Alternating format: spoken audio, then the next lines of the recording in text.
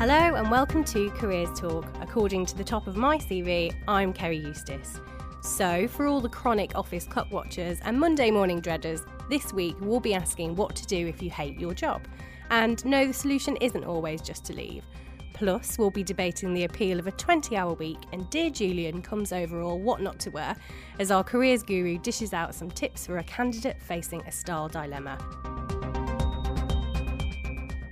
But first, to this week's news. Harriet, I love my job, Minter, and Ali isn't work great white are, as always, here in the studio to share their favourite stories of the week. Hello. Hi. Hiya. But I'm going to start this week because I've got a story about the 21-hour working week. The theory that I plucked out is from a piece by Ruth Potts, and she's from the economic think tank, the New Economic Foundation. And she wrote a piece for The Guardian's Comment is Free in response to Aditya Chakraborty's piece on why our jobs are getting worse. And Ruth agrees with Aditya that the lack of autonomy and the opportunity to innovate leads to dissatisfaction with how we feel about our working lives. And she pointed out some examples that this has actually been around for a long time. When Ford used to recruit in 1913, they'd have to hire 900 men if they had to fill 100 posts. It's like, because so many people would end up leaving their turnaround. So they'd hire 900 people and they'd start, 100 off on the first week, and by the end of it, they'd all leave, and so they'd replace them the next week. Whoa. I don't know. All I know... I'm confused by this really bad hiring practice. Well, because if they had 100 roles that they needed to fill, they'd need to take 900 on because so many would get so fed up with it or wouldn't enjoy the working practice. Ruth also argues that our fixation on efficiencies isn't making the most of the human workforce because we're more sort of creative and we've got potential to do new stuff. But when you're sort of put under efficiencies, it's quite difficult to deal with. So she says it's time to change the way we work. And the way that the think tank wants to do this is for a 21-hour working week to become the social norm. Like, everybody sort of adopt it. Employers favour it, employees favour it, and they feel that it can sort of help with sort of interlinked problems such as unemployment, inequality, overwork, us enjoying our lives more. So I'm just questioning this. So we would work 3 days a week. Is that the idea, roughly? Yeah. So what happens if you're doing a job, if you're a doctor, you'd have essentially 3 people doing one job in a week? Yeah, okay. I guess that could be one way an employer could structure it. And there are sort of some countries or companies have adapted versions of this, not the 21-hour working week. That's yet to be taken up. But say, for example, France in the year 2000 introduced the 35-hour working week. And I think it was about 56 to 60% of people said that it had improved their lives. I think it does improve that. But I know one interesting fact about working in France, which is that lots of people, because of the 35-hour week, companies won't hire you. They'll only take you on as a self-employed consultant. And what this means is that you don't get any of the benefits that comes with being a full-time employee.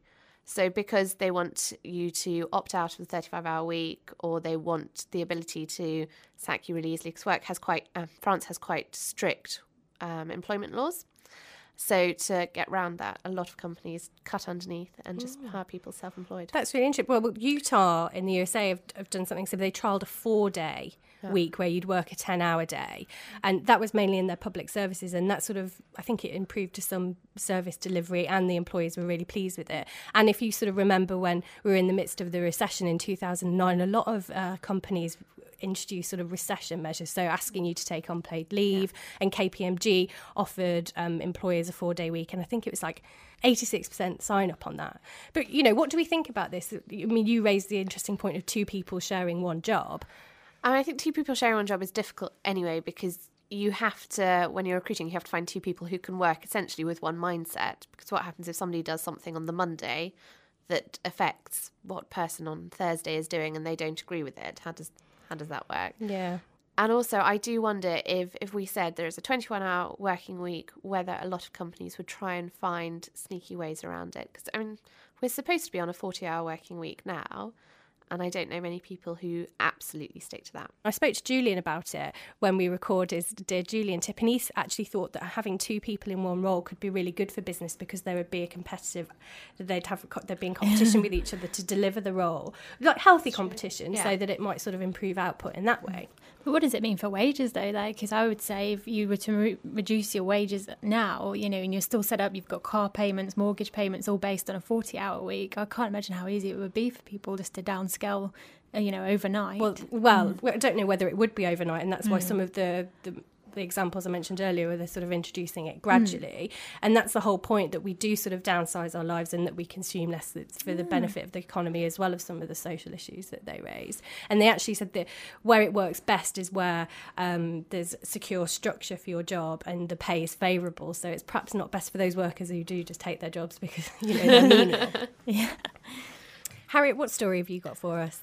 Sure. Okay, this week I am going to look at full-time employment, not 21 hours, unfortunately, for students. And there's a new website being launched called What Do Graduates Do Scotland? So it's aimed at Scottish students, but I think it applies to everyone. And the idea is for students who are looking at going to university to see what graduates doing their course have then gone on to do afterwards. So, for example, I would say I did a politics degree and I am now working at The Guardian. That's the idea of it. It hasn't launched yet. It's part of the Association of Graduate Careers Advisory Service Scotland. But when it does, it's hopefully going to answer that question of, if I go to university and do a degree, what will I get out at the end of it? And maybe give some reassurance to students who are a bit worried about whether they should now be going straight into the workplace and whether their degree has any value. Doing research into alumni can be a really good way, can't it, to learn about sectors and just the options that your degree offers if you don't really understand what your studies can lead to. Absolutely. They already do, UCAS already does something where at the end of every year it ranks universities in terms of employment, so you can see which universities have the best employment records, and I think that says a lot, A, about the university, and B, about possibly their career services as well, and what they kind of teach students whilst you're there. So that's worth looking at as well. Oh, and I know I've mentioned this before, but we've got a UK version on the Guardian Education site, so I'll put a link to that in the show notes. Ali, what's your story? Excellent. Well, if you're listening in now and you're having a bad day at work, or you've ever dreamt of quitting in a spectacular fashion, you might be interested in Air Steward Stephen Slater, who you've probably seen because he's got worldwide attention. But basically, if you haven't, he announced his resignation over the public address system in the aeroplane, grabbed a beer from the galley, apparently, and then activated the emergency slide. And it's been reported that he snapped after he was hit by a piece of luggage a passenger was taken down from an overhead locker, apparently. But, before, you think it's all, but he was later arrested, I'm afraid, and then charged with criminal mischief, reckless endangerment and trespassing. I've seen some nicer ways of doing it as well. There was someone who put on a cake his resignation letter and said thank you to his colleagues and boss. Quite sweet. That's nice. But, whatever your reason to quit, there's some really good advice out there, and none of it says do anything dramatic. Before you're tempted to go a bit crazy, first of all, have a good reason to quit. Not liking your boss, colleagues, or getting annoyed with customers isn't really enough. We all have bad days at work. It's life. And then if you want to quit, do follow the protocol, arrange a meeting and, get that notice period and leaving date set up with your boss and, stick to it. Don't be dramatic. Think what you're going to say when you go in there. But most importantly, don't burn your bridges because you never know when your paths might cross again. A lot of industries, I think journalism, one of them, are quite small. Everyone knows everyone and you can soon get round if you do anything a bit crazy. And you might need a good reference at the end of the day or you want to be rehired. I think that's a really good point. Is lots of firms do exit interviews. So when you hand in your notice, they'll then say, well, we'd like to bring you in for an interview to talk about why you're leaving and what, your experience has been at the company. And no matter how much you want to, my big tip would be just lie your way through and say you've loved every minute of it. It's been a pleasure. It's been an absolute pleasure because actually when you're doing that, you haven't left the company. It could be a few weeks before you go. So if you say anything bad, it's going to go around everyone who's there. Yeah. And there's a chance that the company you're going to might not have collected your references yet. Oh. So just be a bit careful. And who knows, you might want to come back. Exactly. Thanks very much. Now, injecting some much-needed style into Careers Talk, Julian Linley, Creative Director at Bauer, addresses a graduate fashion dilemma in Dear Julian. Hello there. We've got a fantastic question this week. Normally we're dealing with questions about business. This is something that affects every single person in the workplace. It's about fashion. So the question's from Grad Girl 1. In a few weeks, I have my induction week for my graduate role with a major UK bank. I've been told that the induction week will involve outdoor activities and skill workshops. The dress code for these days is smart casual, with the explanation, clothes which are appropriate for the business learning environment, such as smart jeans, trainers, and suitable for outdoor activities. Does anyone have any recommendations for what sort of thing I should wear? The reason I love this question is because a good pal of mine, once years ago, when I asked her how she felt about her new job, which was a really fantastic job on a new launch for magazine, she didn't say that she was worried about what to do, what to say to the boss, how to kind of get her stories. The thing that she was most concerned about was what she should do with her coat when she got to the office, where she should hang it up. And do you know what? I totally get it. Because it's this stuff that kind of, it's like our clothes or our comfort blanket.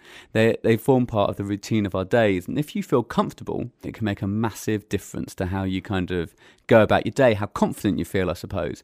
So, grad girl, in answer to your question, I have to say they spelled it out pretty well. Smart casual really does give you license to wear smart jeans. Definitely no holes in the knees or holes in the backside. Make sure they're a new pair of jeans. Make sure your trainers are smart and not, ones that you go running around the track in. I would make sure I wear plenty of layers so that you have a t-shirt if you need to run around, but you've got a jumper if it's, because those conference rooms that you're going to be sat in are going to be bloody freezing. They have said smart casual, so it's really important that you don't want to go standing out. You don't want to be the person that when you turn up to your conference, everyone's sort of nudging each other and saying, oh my God, look what she's worn. So absolutely keep it to jeans, t-shirts, trainers, jackets and jumpers. But again, make sure everything is smart and tailored, not kind of sloppy and baggy clothes. You want to show that you're a professional still. So, Q&A time now. Ali has some advice from the forum frontline. Which discussion stood out for you this week, Al? Well, yesterday we had acing your teacher training and some, great tips and advice for people who are literally, term starting very soon. So people stepping into the classroom for the first time. So if you're about to start a PGCE or another type of teacher training, the first tip I've got for you is, one of our panellists said trainees that have gone through the course have been asked what their advice would be for new entrants. And top of the list is keeping on top of your paperwork and filing, keep it up to date, which sounds like, just a bit of practical advice. But apparently a few minutes spent filing plans, resources, reflections, notes does save you a lot of time and stress later on. Because, usually the first weeks of the course are less busy when you start teaching full time, all your time's going to be taken up, with lesson preparation and marking once you're teaching full time. So once you know what's required of you, really spend that time thinking how you will organise your time and your space in order to stay on top of everything. Trainees have to keep like a diary as well, don't they? Sort of like a reflection diary or an assessment diary of what they're learning and how they feel about how they're getting on in order to develop. So, yeah, that's a really good tip. Yeah. And another of our panelists had a good tip about that is, make sure you do keep hold of all that information, because I think it does go by in a bit of a blur. So, try and keep on top of what you've learned over the time, and it's good to reflect that way as well. And as well, because you're not the only one going through this training, you'll need the support of the other trainees on the course. And I think from the way it works, you have those first few weeks together and then you will go off on your placement. So one of our experts said it's really important to keep a network of, all these other trainees. So because at the end of the day, there's support for you. They're going through the same things. They can help you get things in proportion. If you think you're the only one who's daunted or overwhelmed, you're not. They're exactly the same place as you. So, try and get some meet-up dates in advance when you can talk things over and get together. And, swapping the good stories and the bad stories is just a vital part of the PGCE course, apparently. Again, last of all, once you've started in the school, apparently a lot of trainees are obsessed with whether they're going to be able to cope and whether they're going to be a good teacher. It's all about them, in other words. And, one of our experts said it tends to create anxiety without achieving very much. Really, it's more productive to focus on the learners. Get the opportunity when you're training to watch the people, see how they take everything on board, will make you a better teacher in the end. Thanks very much, Ali. No problem. Now, are our jobs really getting worse? A big theme in the world of work and job seeking this week has been how dissatisfied we apparently all are with our jobs. Earlier, we heard the inspiring tale of Stephen Slater, who quit his job in spectacular fashion. And on Tuesday, Guardian journalist Aditya Chakrabarti was bemoaning the lack of thinking required from many roles in the workplace. Joining us now to discuss some of the points raised in Aditya's piece and offer some survival advice to those who do hate their jobs is David Winter, a careers consultant with C2, which is part of the Careers Group at the University of London, and lead author of the always fascinating Careers in Theory blog. Hello, David. Hello. Thanks for coming in. To start off, can you tell us what you made of Aditya's piece? Did you agree? Did you think it was an accurate sort of portrayal of what work's like? It was interesting. I forwarded it to one of my colleagues who said, "Thank you for depressing me." I did think it was an interesting piece. It raised some very interesting issues. I'm not sure how representative it really was. I think he sort of picked his examples carefully to illustrate his sort of thesis. There probably is an issue that is important that he's raised about sort of jobs and how they affect people. There's a lot of talk in sort of management circles about something called employee engagement. It's a big sort of trendy buzzword at the moment. Yeah, it is, isn't it?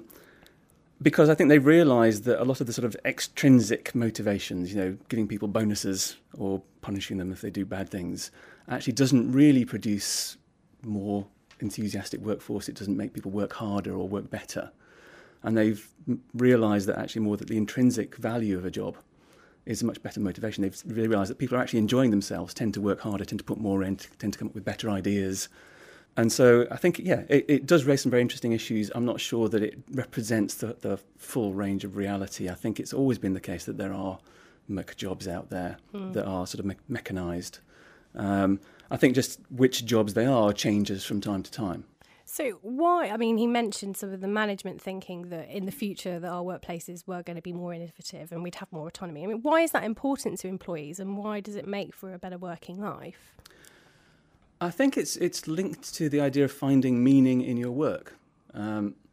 So that if you feel that you've got some control, feelings of control are very important. Generally speaking, if you look at sort of stress in people, quite often that is linked to feeling like you're out of control, like there's nothing you can do to change things.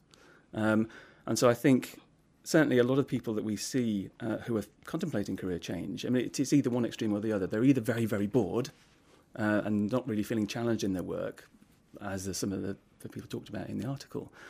Or the other end of the extreme, they're too challenged. Everything is too stressful. They've had so much extra work put on them, especially at the moment, because people have halved their workforces and they're still expecting people to do the same amount of work. Yeah.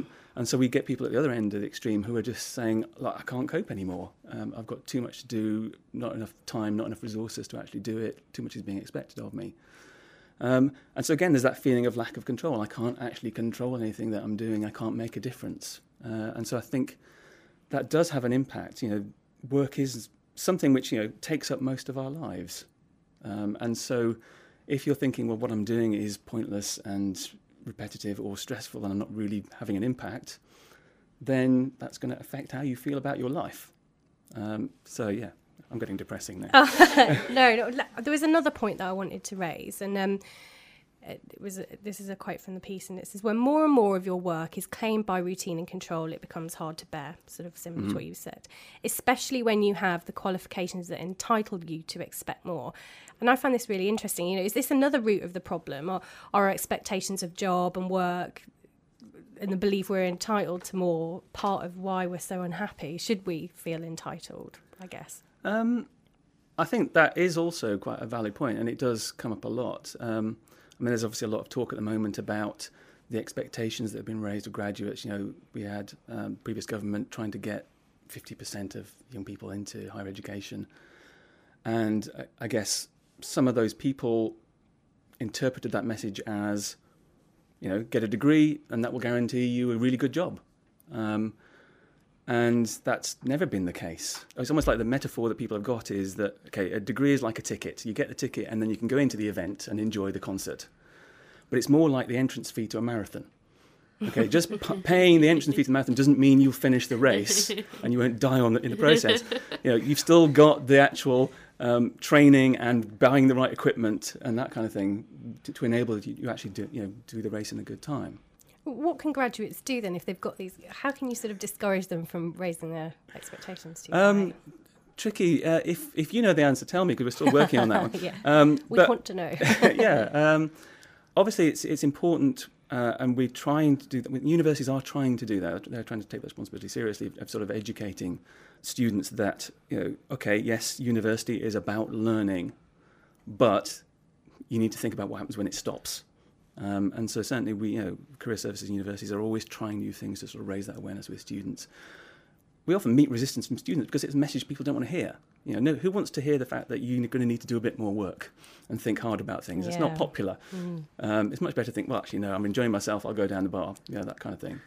I'm particularly drawn towards more idea of sort of telling stories, and again, a lot of career services are trying to bring alumni in to actually, say what life is really like in the outside world and what they wish they'd done when they were students and that kind of thing. And I think that's a really good way forward, because at least you need somebody you can identify with.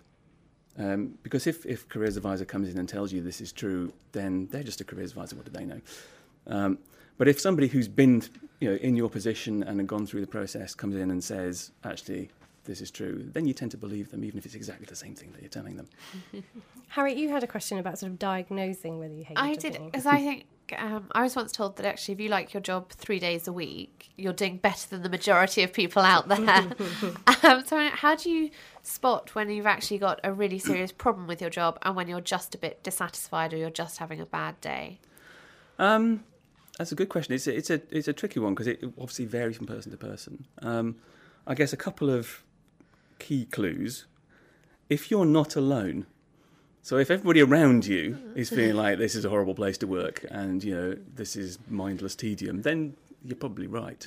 If you're on your own, then it might just be you, or it may just be a square peg in a round hole. So I think partly it's just sort of seeing how it affects other people, and and also maybe, as you say, measuring it over time. Sort of given that job hunting at the moment is not as easy as it was, say, 2-3 years ago. Whilst if you've decided this is not the job for you and it's time to move on, whilst you're looking for something else, are there things that you can do to try and make your working day a bit easier, to try and make getting out of bed in the morning a bit easier? I think that's one of the things that, again, certainly a lot of the people I talk to don't often think about is, can I do something where I am now? This whole idea of something that's called role innovation, and a lot of jobs are more flexible than people tend to think. It's not just about what's on the job description. Very few job descriptions actually describe the job that people are doing, because it will have changed over time, and the demands of the job will have changed. The way it fits into the organisation as a whole will have changed. So one of the things that's sometimes worth doing is to think about, okay, what's the actual ultimate purpose of my job? How does it fit into what the organisation that I'm working for is actually trying to do? And then think, well, can I do that in a different way? Can I meet those demands, but not necessarily by doing what I've always been doing? Can I look for opportunities to sort of take on new responsibilities or suggest ideas, and maybe because I've suggested them, I could be involved in them? I mean, that's certainly something that I guess I've been doing for my entire career. I've never ended up doing exactly what it says on the job description, because I just look around me and go, well, actually, I'd much rather be doing something like that. Now, can I find an excuse? Can I make a good, valid reason as to why that's a better use of my time that will actually satisfy the people who are paying me the money? And so it's really about, if you like, making a business case for changing what you want to do. So how can you identify a job that you're not going to hate? Is there a way that you can, sort of assess your personality and your skills so that you can avoid those? That $60 million question, yeah. There is no one guaranteed, surefire way to do that for definite with no risk at all.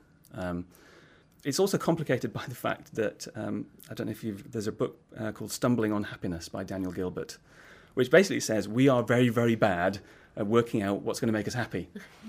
But one of the things that he does suggest in that book is, it's not the perfect way, but one of the best ways is to talk to people a lot. And one of the things that a lot of people don't do when they're about to go into a job is to actually do proper research, qualitative research, in terms of what that job would be like, talking to people informally. So actually trying to find people who are in that role and just ask them lots of questions. And again, that's one of the things that I try to do with my clients is equip them with questions that are good questions. Can you give us some examples? I guess it depends on the client. They're always tailored to the client, but it's often, to what extent in this job will I have control over how I do things and when I do things? So coming back to our autonomy issue, that we talked about before. And can you give me examples of that? So questions that actually get people to tell you stories, tell you examples, and give you evidence. You've actually been doing quite an interesting initiative on your blog and Twitter about questions, haven't you? This an awkward questions. What's the hashtag for that? Question yourself. It's a good resource. We'll put a link to that on the Okay, show notes good. as well. The other thing I wanted to ask you about, at the top of the show in our News Jam, we talked about a story that the New Economic Foundation are trying to sort of push a 21-hour working week. Mm-hmm. What do you think about a 21-hour working week? Do you think that is going to lead to people being happier about work? Some people, especially if actually work is only a part of what they value in life. So the whole thing about work-life balance is an increasingly big issue for people. We deal a lot with junior doctors in some of the work that we do, and it's becoming almost the number one issue that junior doctors take into consideration when they're looking at their specialty choice. They've got the European Working Time Directive, which limits the amount of hours they can work, and that's having an impact on their training. There's been talk about whether the doctors are actually becoming less safe because they have less experience. And I'm not sure that's the issue. It's the fact that they're actually having to cram that experience under the wire. So, I'm not sure that a simplistic solution like that is going to make a big difference. I think it's more about looking at the hours that people actually work and what they're doing within those hours. Okay, and just sort of round up, could you sort of give us some steps that you think people should perhaps take if they don't like their job? Okay, I guess first step, stop, reflect, take a step backwards and try to work out what's going on. Because quite often in that sort of situation, you're reacting emotionally. And, and there is a possibility within that part of the cause of unhappiness is actually you. I've had people who, they had a hard time at work because they always seemed to get into arguments with people, and actually part of it was them. They provoked confrontation. Mm.